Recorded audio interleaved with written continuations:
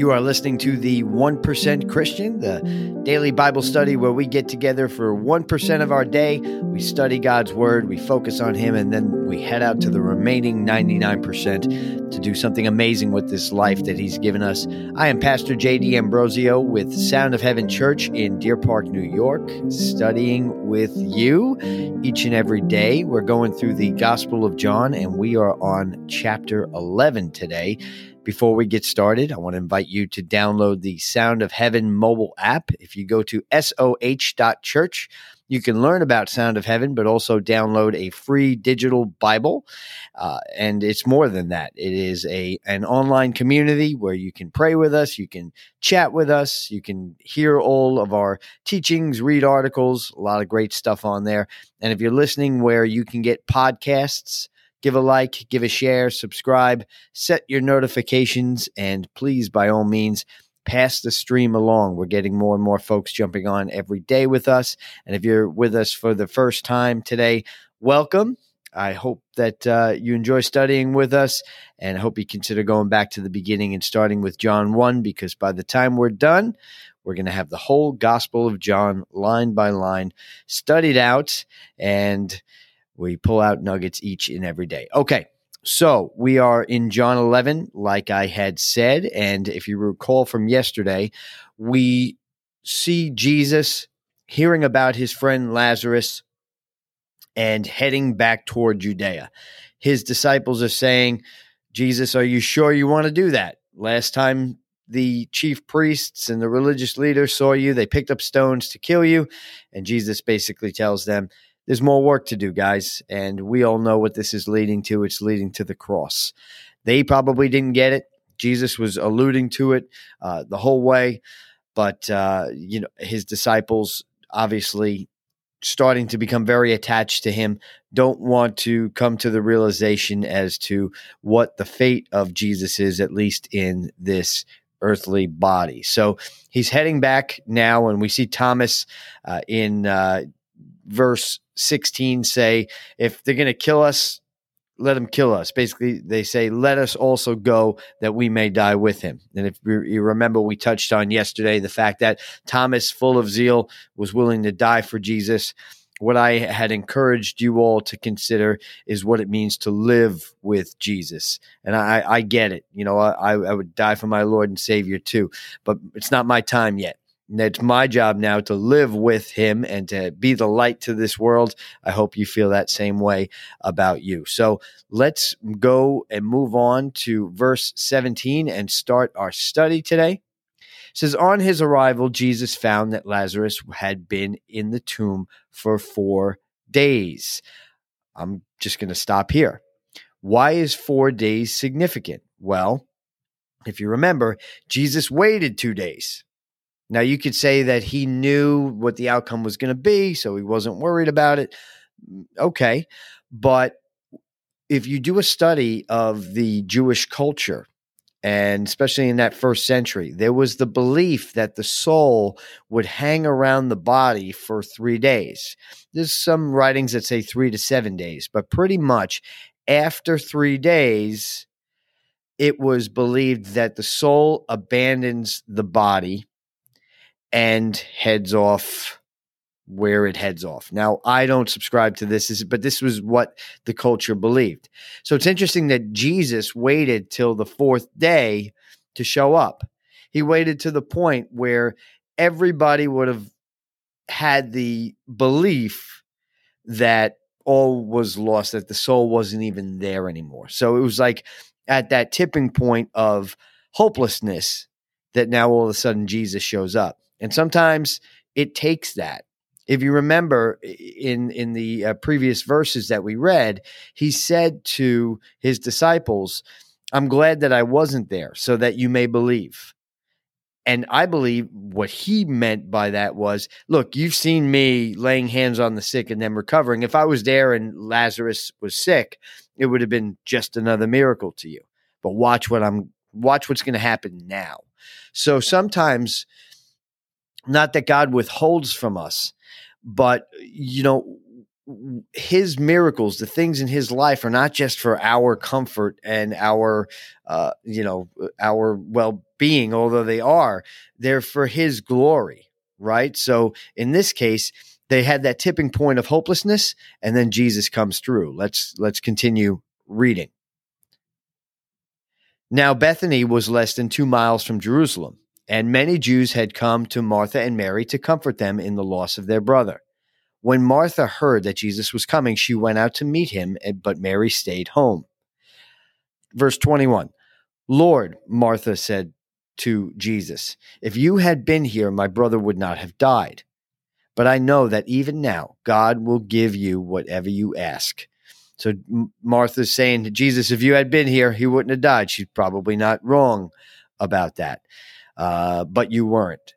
And the misunderstanding here might be that just because, and we touched on this big time yesterday as well, that just because we have mishaps or losses in our life doesn't mean that God doesn't love us, doesn't mean that God turns a blind eye to us. And if you see Jesus delayed 2 days, right? And one thing that we should consider as well, that delay in our life doesn't mean denial, which is obviously here. And scripture tells us that we will reap in due season. What? If we don't lose heart. A lot of times we lose heart. We change our actions. We try to take things back onto ourselves and say, all right, God, if you're not moving as fast as I want you to move, maybe you're going to move on my behalf and I'm going to do it myself and take care of it myself. Well, or we lose heart completely and we just give up. But scripture tells us that if we are patient and that the trying of our faith produces patience, and if we let patience have its perfect work, we become mature and strong, and then we lack nothing. Because if your faith is strong, then you can get through to the other side.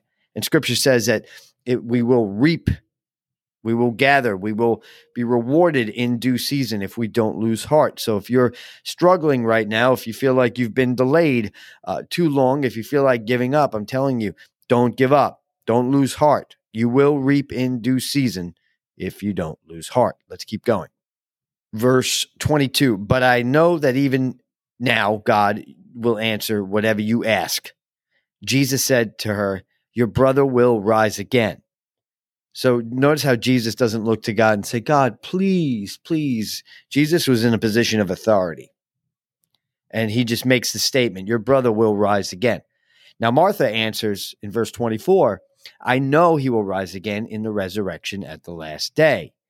And Jesus says this, I am the resurrection and the life. The one who believes in me will live, even though they die. And whoever lives by believing in me will never die. Do you believe this? So Martha is talking about hope in the future, hope in the afterlife. And I've said this a couple times as we are studying here, that earth is not a waiting room for heaven. The whole idea, the concept that Jesus was trying to put together is that we can bring to earth the things that are in heaven. We can stop the flow of tears. We can stop the pain. We can heal the sicknesses. He's given us all the power. Jesus says, I have the keys to the kingdom. Therefore go. That's in the Great Commission. So because he has authority and we are his followers, we have authority on this earth as well to operate as he did. And Martha right now is saying, I know one day he'll resurrect. And Jesus says, no, I'm the resurrection and the life. The author and the source of eternal life is standing right before you. He's asserting himself there again. And he says, do you believe this? And as we know, that's the key. Do you believe this? I ask you today. Miracle working God, do you believe it? Verse 27, yes, Lord, she replied. I believe that you are the Messiah, the Son of God, who is come into the world. Verse 28, after she said this, she went back and called her sister Mary aside. The teacher is here, she said, and is asking for you. When Mary heard this, she got up quickly and went to him. It's significant that she called him teacher because, by the way, in the rabbinical culture, they did not teach women. So the fact that Jesus obviously did not subscribe to that, right? That was another thing, how women were treated or how women were viewed by the world in terms of the eyes of God. God has always looked at women in that way, but the structure and how they viewed women was changing, right? In the New Testament, it says there is no male nor female, Jew nor Greek, old. Basically, God doesn't have any favorites, okay? Verse 30. Now, Jesus had not yet entered the village, but was still at the place where Martha had met him. When the Jews who had been with Mary in the house comforting her noticed how quickly she got up and went out, and they followed her, supposing she was going to the tomb to mourn there. When Mary reached the place where Jesus was and saw him, she fell at his feet and said, Lord, if you had been here, my brother would not have died. When Jesus saw her weeping, and the Jews who had come along with her also weeping, he was deeply moved in the spirit and troubled. Where have you laid him? He asked. Come and see, Lord. Jesus wept. And the thought of Jesus weeping, it is such a beautiful thing to realize that the manifestation of God's compassion in human form is weeping. And that weeping is not necessarily a sign of weakness. Now, we can definitely say that Jesus wasn't uncontrollably weeping. He didn't lose control, right? But Jesus is there for us. And we don't serve a God that is a cold God. We see him filling up with tears, looking at. He does this a couple times. He also does this when he looks upon Jerusalem. And he says to Jerusalem, oh, I wish I could have gathered you. Because when we have that separation in our mind and in our heart from God, and we're in that state, it moves God. God desires that you would know him and know him better, that you would have a better relationship with him, that you would have more faith in him. And it's not because it's not to feed his ego. It's because your life depends on it. You will live a better life if you trust God. Let's keep going. So Jesus wept. Then the Jews said how he loved him. But then others said, could not he who opened the eyes of the blind have kept this man from dying? So they're starting to question, saying, and I read this a couple different ways. One, like, he did that. Can he do this? And I can relate to that. I look at things in my life that I know God has done, things in other people's lives, and as an example, and I say, you come across a challenge and you say, God, if you did this, you can do this. But then also, this may have been words of doubt here of like, oh, well, he could do this. Maybe he can't do this. Like, what is too strong for Jesus? Nothing. And they're going to come and they're going to learn this. Let's keep going here because we're coming up on our 1%. Verse 38, Jesus, once more deeply moved, came to the tomb. It was a cave with a stone laid across the entrance. They would have these tombs, and what they would do is, in the Jewish culture, they would get them buried as quickly as possible for the reason that I told you. They felt the soul would wander around, and they didn't want the soul to be confused. Now, whether or not that is a real thing is we can have that conversation another time. But this is what they believed. So they would take and they would lay a big stone across. And Jesus in verse 39 says, take away the stone. But Lord, Martha said, the sister of the man who had died, by this time there is a bad odor, for he has been in there for 4 days. And Jesus said, did I not tell you that if you believe, you will see the glory of God? So Martha is concerned to move away the stone because there'll be a stench. I want to keep reading, and I want to come back to this, and that's how we're going to close it out. It says, so they took away the stone. Then Jesus looked up and said, Father, I thank you that you have heard me. I knew that you always hear me, but I have said this for the benefit of the people standing here, that they may believe that you sent me. Jesus was always pointing back to the kingdom and the Father because he knew that those who would follow him after he was gone, that even the miracles they would do, listen, you have miracle working hands. If you look at your hands right now, they are miracle working hands. God will work miracles through you. But it's important that when he does, that you point up. Because the source, you and I can't do these things on our own. But with God, all things are possible. Amen? Okay. Verse 43. When he had said this, Jesus called in a loud voice, Lazarus, come out. The dead man came out, his hands and feet wrapped with strips of linen and a cloth around his face. And Jesus said to them, "Take off the grave clothes and let them go." Now, when somebody died, they would wrap them in a shroud, wrap them in grave clothes, and they would put them in there.